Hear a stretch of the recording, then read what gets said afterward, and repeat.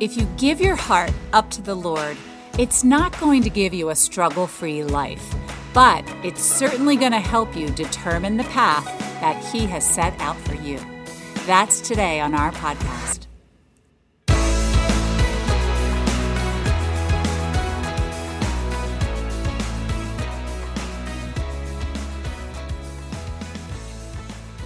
Hey folks, it's Karen G. from the Tower Hill Communications team. Thanks for tuning in to our weekly podcast. You can listen here each week to catch up on our latest sermons, and we hope what you hear inspires you to want more, so you'll continue on your own personal faith journey.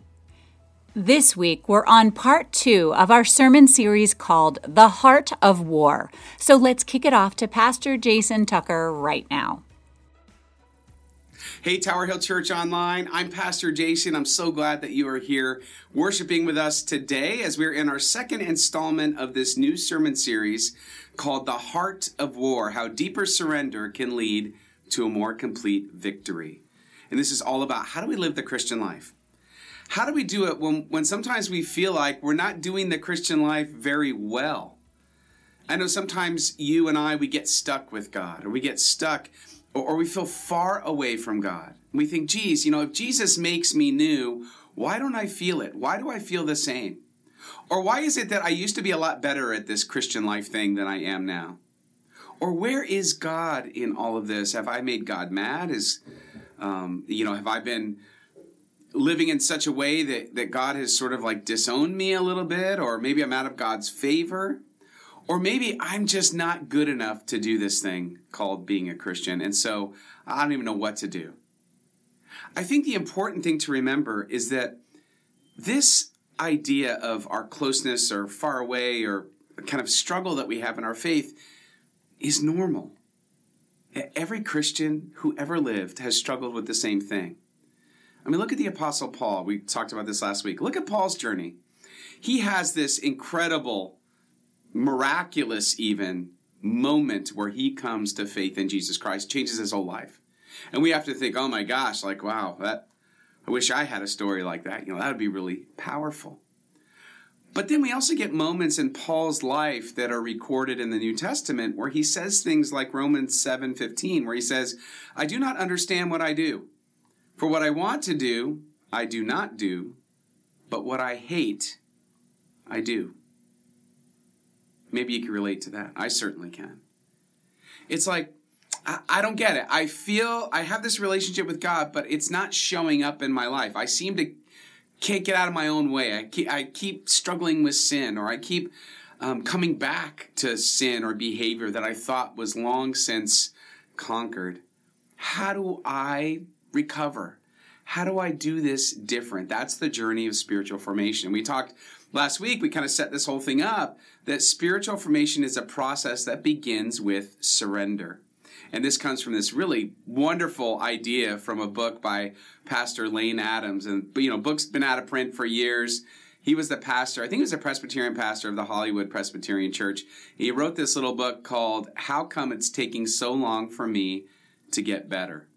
And he was trying to answer this question, like, why is it that, I'm a Christian, but why is it that my Christian life is sort of a mess or ineffective, or I'm just stuck in sin, or I feel like the same old person that I always was?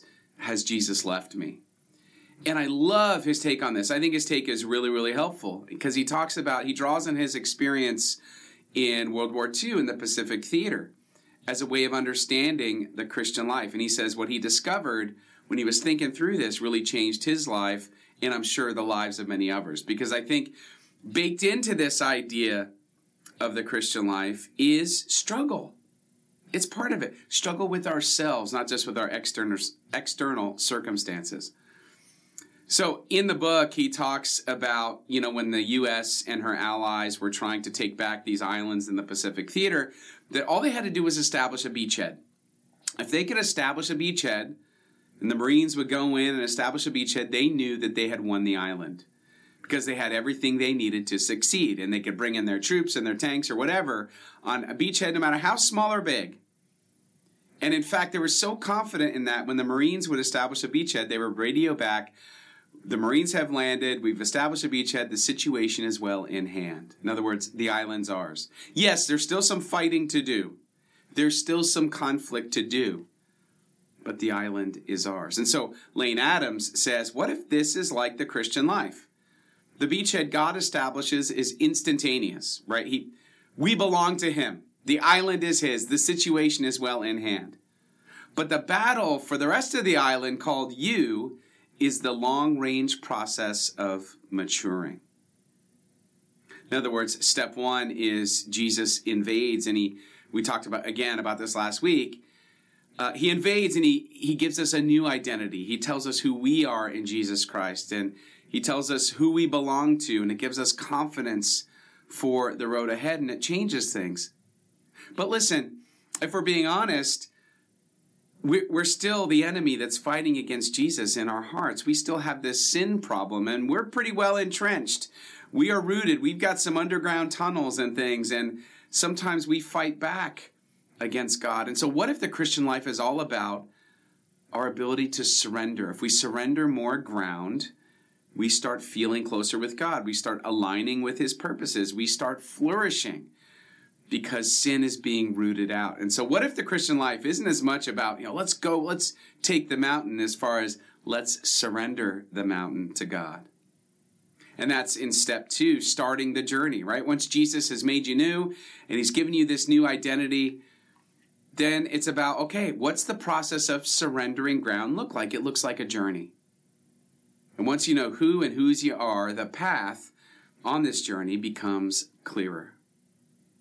Maybe it's a little bit like this. Let's say that you have somebody that you just love the most in the world, and they come up to you and say, hey, we're going to go on a hike. I can't wait to show you this surprise. You're going to love it. You're going to absolutely love it. Okay, so bring a jacket, bring some comfortable shoes. I can't wait for you to see this. Would you say, you know what? No, I'm not. I don't know. I think you might be tricking me here. No, of course not. You would follow them. When you love and trust somebody, you'll follow them just about anywhere. Even if on the hike, so to speak, it looks like this was a really bad idea, you trust that they have your best interests in mind, that they really are excited to do something for you. You trust that it's going to be a good thing. Now, I think it's no different in our relationship with God. Sometimes our resistance is about we just don't love and trust God enough. We don't trust that he's got our best interests in mind. And I know it's so weird to put it that way, but if you really think about it, that might be the root of the problem, is we don't have enough love and trust to follow. But this journey of the Christian faith is all about, are you going to follow God? Do you love and trust God enough to know that he's going to lead you to somewhere great? So, we give ourselves a pep talk. Maybe this New Year's you had some resolutions. So I'm going to set some goals. I'm going to get out the planner. I'm going to get out the sheet of paper. I'm going to stop procrastinating. I'm going to get my strong coffee, and I'm going to go for it. And that's all well and good. But that's not always the path of growing closer to God. That's not always what spiritual formation looks like. Goals aren't bad. But, the problem is that, so let's say we set a goal. Okay, I'm going to read 15 chapters of the Bible a week, right? And we read 15 chapters of the Bible in about 9 weeks. And, okay, well, I'm no good at this. You see what I'm saying? Goal setting's good. It might give us the spark that we need. But it's not exactly the same thing as spiritual growth, because spiritual growth can happen whether you're reading one verse a year, or one verse a day. Spiritual growth can still happen. So it's not always just about goals. Now, of course, I don't want to belittle reading Scripture. Reading Scripture is going to help you get there, but you know what I'm saying. It's not always about setting goals in order to achieve them. Achievement isn't always the way of spiritual formation. I love how Paul eventually puts it later in the book of Romans. We had that earlier part where he says, I don't understand what I'm doing, what I do, I hate. He says this about the Christian life. I think this is a bit more on target than simply goal setting. And that's this, Romans 12:1. Therefore, I urge you, brothers and sisters, in view of God's mercy, to offer your bodies as a living sacrifice. That's such a powerful image, right? A living sacrifice. Holy and pleasing to God. This is your true and proper worship. Do not conform to the pattern of this world, but be transformed by the renewing of your mind. Now watch this. This is so incredible right here, is the promise. If we don't conform to what this world says, and if we allow God to transform our minds, watch this promise. Then you will be able to test and approve what God's will is, his good, pleasing, and perfect will. I mean, this is the formula right here. Basically, God is saying, or Paul is saying, or God is saying through Paul, is what I mean to say. He's saying, you can know God's will. You and I, we can know what God wants. That's like the biggest question. Well, what does God want from me? What does God want for me? What's God want? Guess what? You can know it if you allow him to renew your mind, which I think is a lot of this idea of going on this journey of faith where you're surrendering to God and you're looking for where he wants to take you. And this is usually where we get to the point in this conversation, and it's kind of like, do you remember that old kids game in the 80s? I certainly do, called Simon. Remember this game? It's a music game, and you have to hit all the, it's like it's like Simon Says, where you have to repeat whatever notes are played on the game. And it starts out easy, like the blue makes a sound, and you hit the button, and you just copy what it does. And it ends up getting really, really hard. And then eventually, you get it wrong, and it gives just the most awful, just the worst buzz you ever heard. It's sort of like, maybe not as bad as Operation. I mean, Operation is probably the leading cause of child heart attacks in the 1980s. But it just this awful buzz. And I always think about that buzz when I think about a lot of us and how we approach then the Christian life. I'm like, okay, we just have to become living sacrifices, holy and pleasing to God, and be transformed by the renewing of our minds. And I feel like we didn't even wait for Simon to do it. We hit the button and we just buzz ourselves out. I can't do that. I was okay if we were going to set some goals, right? I was going to get my coffee. I was going to set 3 to 5 actionable, smart goals, specific, measurable. Anyway, you had me there because I felt like I had some control over that. But this whole living sacrifice thing, I'm just not good at it. I'm too much of a sinner. I'm not a good enough Christian to do it. Listen, stop disqualifying yourself before you get started. This is the biggest lie, right? Being a sinner doesn't disqualify you. It's actually a prerequisite. We are all in need of a Savior. That is the entire point. The journey of the Christian life, the journey of surrender, the journey of this path that you're following as you're following Jesus in your life, it's usually a series of small, sometimes imperceptible steps that put you in the position where God wants you to be. So let's get into this. Step 2, starting the journey. What does this look like? Well, there are at least 4 kind of different things this looks like, and there are many, many more. But here are 4 just to kind of get your brain going on this idea. The first is the journey of the Christian faith isn't just active, right? It's not just us achieving goals. It's reactive. It's a dialogue between us and God. There's this great song by the Newsboys. Anybody remember the Newsboys of the 1990s, early 2000s? Great song called It's a Spirit Thing. It's just a spirit thing. It's just a holy nudge. It's a great song. And listen, look up that song, Spirit Thing, by Newsboys. It said sometimes it works like a teleprompter. Sometimes it's just a feeling, right? It's hard to explain. The Spirit moves you, and it's active and reactive. There's a give and take. There's a dialogue that happens with God on this journey of faith. So it's not just about doing, it's about listening. I feel like it's a little bit like football. Listen, I've got football on the brain. It's playoff time. My team actually made the playoffs, which is, miracles happen every day. And in football, if you ever played football, you know that whatever position you play, you're given an assignment, right? For whatever that play is, you have a particular assignment. Now, as they get ready to blow the whistle and you get ready to play that play, the assignment may change a little bit based on what the other team is doing. I have to make adjustments. You call what's called an audible.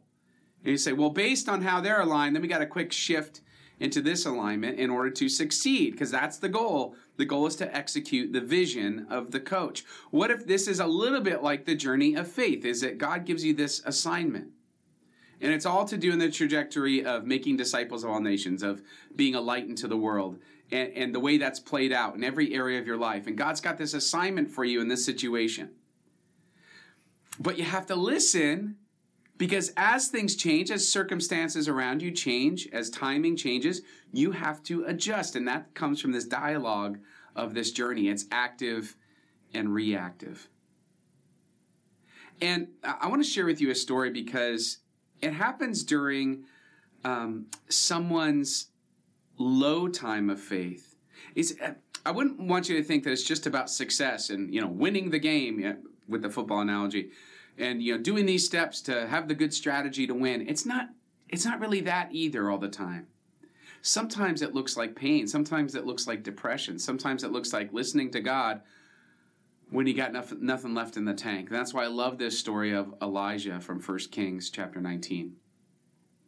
Elijah had just had this incredible moment with God where it was the big showdown between the false prophets and him, and he wins. So, the God of the Jewish people wins in convincing and miraculous fashion. And then he finds himself on the run because the queen is after his life. Elijah was afraid and ran for his life. When he came to Beersheba in Judah, he left his servant there, while he himself went a day's journey into the wilderness. He came to a broom bush, sat down under it, and prayed that he might die. I mean, my goodness, talk about being low, being depressed, being defeated. He says, "I've had enough, Lord," he said. "Take my life. I am no better than my ancestors." Then he lay down under the bush and fell asleep. Now watch this. This is so cool. All at once, an angel touched him and said, "Get up and eat." I love that because it's not like, get up and come up with 5 ways that you could follow God better. No. Or 5 reasons why you shouldn't be depressed. No. Get up and eat. It's like God's taking care of his most simple physical needs before he gets to the spiritual needs. He looked around, and there by his head was some bread baked over hot coals and a jar of water. He ate and drank and then lay down again. The angel of the Lord came back a second time and touched him and said, "Get up and eat, for the journey is too much for you." So he got up and ate and drank. Strengthened by that food, he traveled 40 days and 40 nights until he reached Horeb, the mountain of God. There he went into a cave and spent the night. Horeb is also known as Mount Sinai. So here he goes. God's taking care of his needs, his simplest needs. He gets him to the place where he wants him to be because Elijah's listening. He was willing to listen. Even though he wanted his own life to end, he decides to listen to God and to keep following. And he's led up Mount Sinai. And what's he expecting there? Oh my gosh, he's expecting some kind of massive, appearance of God.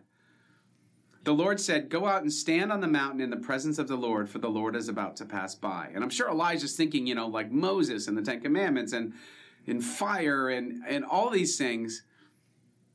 And it says, "Then a great and powerful wind tore the mountains apart and shattered the rocks before the Lord. But the Lord was not in the wind. After the wind, there was an earthquake, but the Lord was not in the earthquake. After the earthquake came a fire, but the Lord was not in the fire. And after the fire came a gentle whisper." When Elijah heard it, he pulled his cloak over his face and went out and stood at the mouth of the cave. What's that all about? Listen, sometimes in this journey, we're going to be depressed and we're going to be hurt and we're going to suffer and we're not going to know what to do. And all God says is just keep listening to me. It's active and reactive. Listen to me, follow me, have enough love and trust in me that I'm going to take you where you need to go. And I'm going to show up in ways you're not always expecting. You thought I was in the wind or the fire or the earthquake. Sometimes I am in the still smallness of the silence around you. Sometimes I am like a whisper. I'm not always going to show up like you expect, but I promise you this. If you listen to my voice, if you follow me, I will show up. The journey of the Christian faith, the process of surrendering ground to God, is a process that is active and reactive. It's about listening as much as this is about doing, maybe even more than it is about doing. All right, second piece about this journey that's important to remember is that often what God tells us as we're trying to follow and listen is about blooming where you're planted. What do I mean? It means wherever you find yourself in your situation, trust that God has you there for a reason. And just be, if you're working in construction, if you're a lawyer, if you're a pastor, if you're a doctor, if you stay at home, if you work from home, whatever your circumstance, don't worry so much about getting out of this life that you have right now. And we'll get to that in a second. Worry about being the best version that God has for you in the midst of that life. Bloom where you're planted. Maybe God has you planted there specifically for a reason. And we always think of the story of Esther. Esther was in this incredible position of power at a real critical time when the Jewish people were about to get slaughtered. And her relative Mordecai is calling her out on that. Say, look, you've got this power now. You're in this place that you didn't expect to be, and maybe it's because God wants you there to do something. Mordecai sent back this answer. Do not think that because you are in the king's house, you alone of all the Jews will escape. For if you remain silent at this time, relief and deliverance for the Jews will arise from another place, but you and your father's family will perish. And who knows but that you have come to your royal position for such a time as this. Bloom where you're planted. See, sometimes when we're not happy or we're struggling, we start thinking, well, I just need to get up and I need to change careers. I need to change relationships. I need to change the direction or course of my life. And sometimes that's the case, which is our next thing. But oftentimes it's, what if I just stop worrying about that so much and start thinking about how can I be the more flourishing God version of me in the track that my life is now, and see what happens. Maybe I've been put in this position for such a time as this. So sometimes yielding ground to God on the island is about blooming where you're planted. And then sometimes it's also about being replanted somewhere else. Sometimes you bloom where you're planted and it becomes clear, again, God's going to lead you. It becomes clear that God wants you to get planted in other soil. And again, this is back to Paul's story. This is what we saw in his life, right? As he neared Damascus on his journey, suddenly a light from heaven flashed around him. He fell to the ground and heard a voice say to him, Saul, Saul, why do you persecute me? Who are you, Lord? Saul asked. I am Jesus whom you are persecuting, he replied. Now get up and go into the city, and you will be told what you must do. In other words, I'm going to replant you. I'm going to change the course of your life.